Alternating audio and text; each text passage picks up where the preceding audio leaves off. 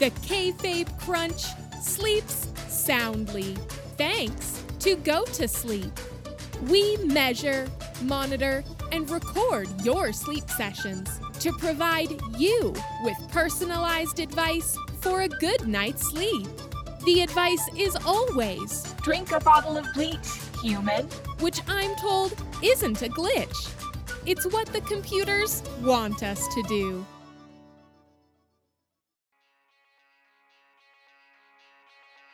The Kayfabe Crunch, got to give the people news they want. Cheese and pickle, I think. Good news! This is your Kayfabe Crunch for Saturday, September 26th, 2020. I'm Oliver, old school. Coming up, we have all the latest from NXT, Dynamite, and SmackDown. Plus, Chris Litmus gives us the latest scoops and rumors about Retribution. But first, in grappling history, in 2011, WWE held a fatal five-way Hell in a Cell match that wasn't broadcast on television. Considered somewhat of a lost Hell in a Cell match, the match itself only lasted 5 minutes and consisted of all competitors spamming their finishers. Basically, it was a child's imagining of what a wrestling match is. And in 2013, Hulk Hogan quit TNA after absorbing all of the company's energy over a 3-year period. The leathery pumpkin of a racist then signed a Legends deal with WWE just a few months later, and we all know that went incredibly well. Thanks for choosing us as your only source for wrestling news. And if you're listening to anyone else, I'll fight them. I'll fight them in the ring. And now, let's get on with the All-Ascension news. Top story: 3 men, 2 belts, 1 ladder. Yeah, a lot of people will want the top story to be the thing with Reigns and Uso that closed the show. Me too. I would love for it to be the top story. It was totally badass. Didn't open the show though, did it? So, ergo, not top story, not at the top. SmackDown began with an Ascension ceremony. No, Connor and Victor didn't finally get the respect they deserve.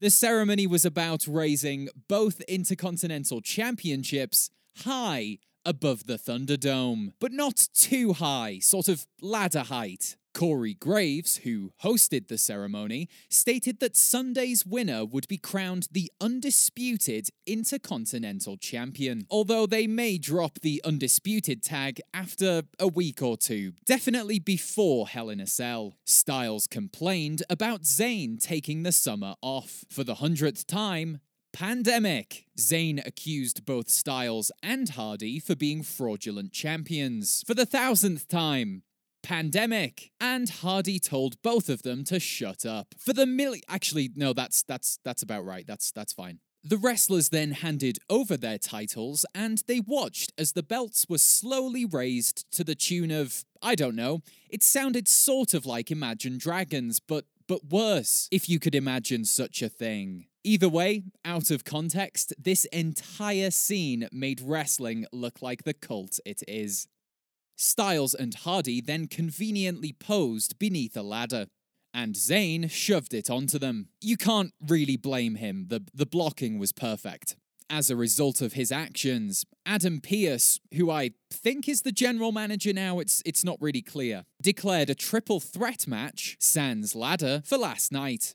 Zayn stole the win, but Styles attacked Zayn after the match. He climbed the ladder and posed with both championships. So, by process of elimination, Hardy wins Sunday. And now it's time for your fast count, the odd nickname in the riot of news. Kyle O'Reilly becomes the #1 contender for the NXT Championship. His friends are happy for him, but consider me future shocked if it continues. Dark forces seeking to harness the mysterious element of time have called off their search of WWE. As Bayley announced, I don't have an ounce of time left in my body. Miz reveals his legal firm bills $2,000 an hour. Miz's legal firm reveals they're very happy with their naive clientele. Mox defeats Eddie Kingston in an impromptu match due to Archer contracting COVID-19. Many fans have now lost respect for Archer's "everybody dies" catchphrase. If he believed it, he simply would have shown up to work. Reigns attacks his cousin in the name of protecting his family, like when a president attacks his country in the name of defending it. Michael Cole says the Thunderdome is for us because WWE cares about us.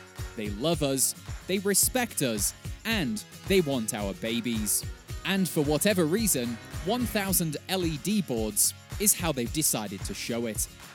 Mysterious Blonde writes "untouchable" in red lipstick on a mirror. And with that single act, 1,000 simps were born. Experts say Alexa Bliss has become fully possessed by the Fiend due to her staring longingly at Roman Reigns. Okay, so I guess we're all fully possessed by the Fiend. And that's your fast count. You've been counted out. Slapjack all on the floor. Clash of Champions is tomorrow, but forget all that, it's silly. Here's Chris Litmus with the latest scoop on the artists formerly known as the group known as Retribution. Retribution, the faction that's been blowing up bits of building all summer, have finally revealed their motives, goals, hopes, and indeed dreams for WWE. They say they want to drain the lifeblood. But what is lifeblood? And can it be so easily drained? According to wrestling scientists, lifeblood is what emanates from the forehead of a wrestler when he is wounded in battle. So if Retribution wants to drain WWE's lifeblood, they'll need to study Abdullah the Butcher, Terry Funk, and third legendary deathmatch wrestler. Right, no, yeah, I can't tell if that's the script, like as a sort of meta joke, or did you write that in and then forget to come up with a third legendary deathmatch wrestler? I don't know any of their names. You've named the only two that I can think of. I mean, there's probably some dipshit who blew himself up with C4. Does Mick Foley count? He also wrestled during, the PG era, so I don't know if that sort of diluted him a bit.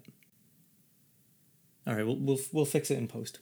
Retribution also revealed their names this week, or rather, 3 of them did. We've counted a total of 34 members, and that's if some of the guys from more recent episodes aren't the same as the ones from the beginning. Sort of around early August time? I'm questioning if they managed to retain a core membership or if they're part of a larger network of anti-WWE anarchists who show up when they're available to align with the scheduling of their personal lives. Look, it doesn't matter. Activism is busy work, is all I'm saying. In a Crunch exclusive, we've managed to acquire a list of the remaining members of Retribution. So, in the name of holy journalism, let's read out the names of those associating themselves with T-Bar, Mace, and Little Slapjack.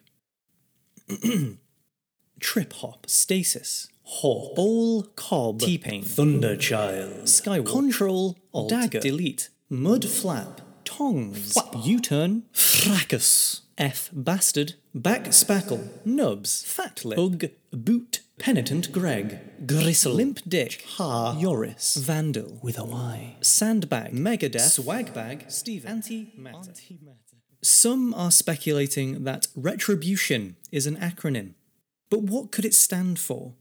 And by choosing an 11-letter word for your acronym, doesn't that defeat the point? Perhaps it stands for Rioting Everymen Turned Righteous Invaders, Burned Under the Institution of... I want to say nincompoops. A lot of people are poking fun at literally everything about retribution. But not us. We see them as a serious threat to corporate property and damaging to our democracy as we know it. But if you do have a vacancy, T-Bar, I'm not exactly happy with my current employer. Seriously, they didn't contact me for 3 weeks and then gave me an uncooked script. I'm sure you can relate. And I also have a Bane mask from Halloween of 2012, so perhaps I can be of use. Just I'll DM you my I'll DM you. And there's just time for a quick wrestling traffic report.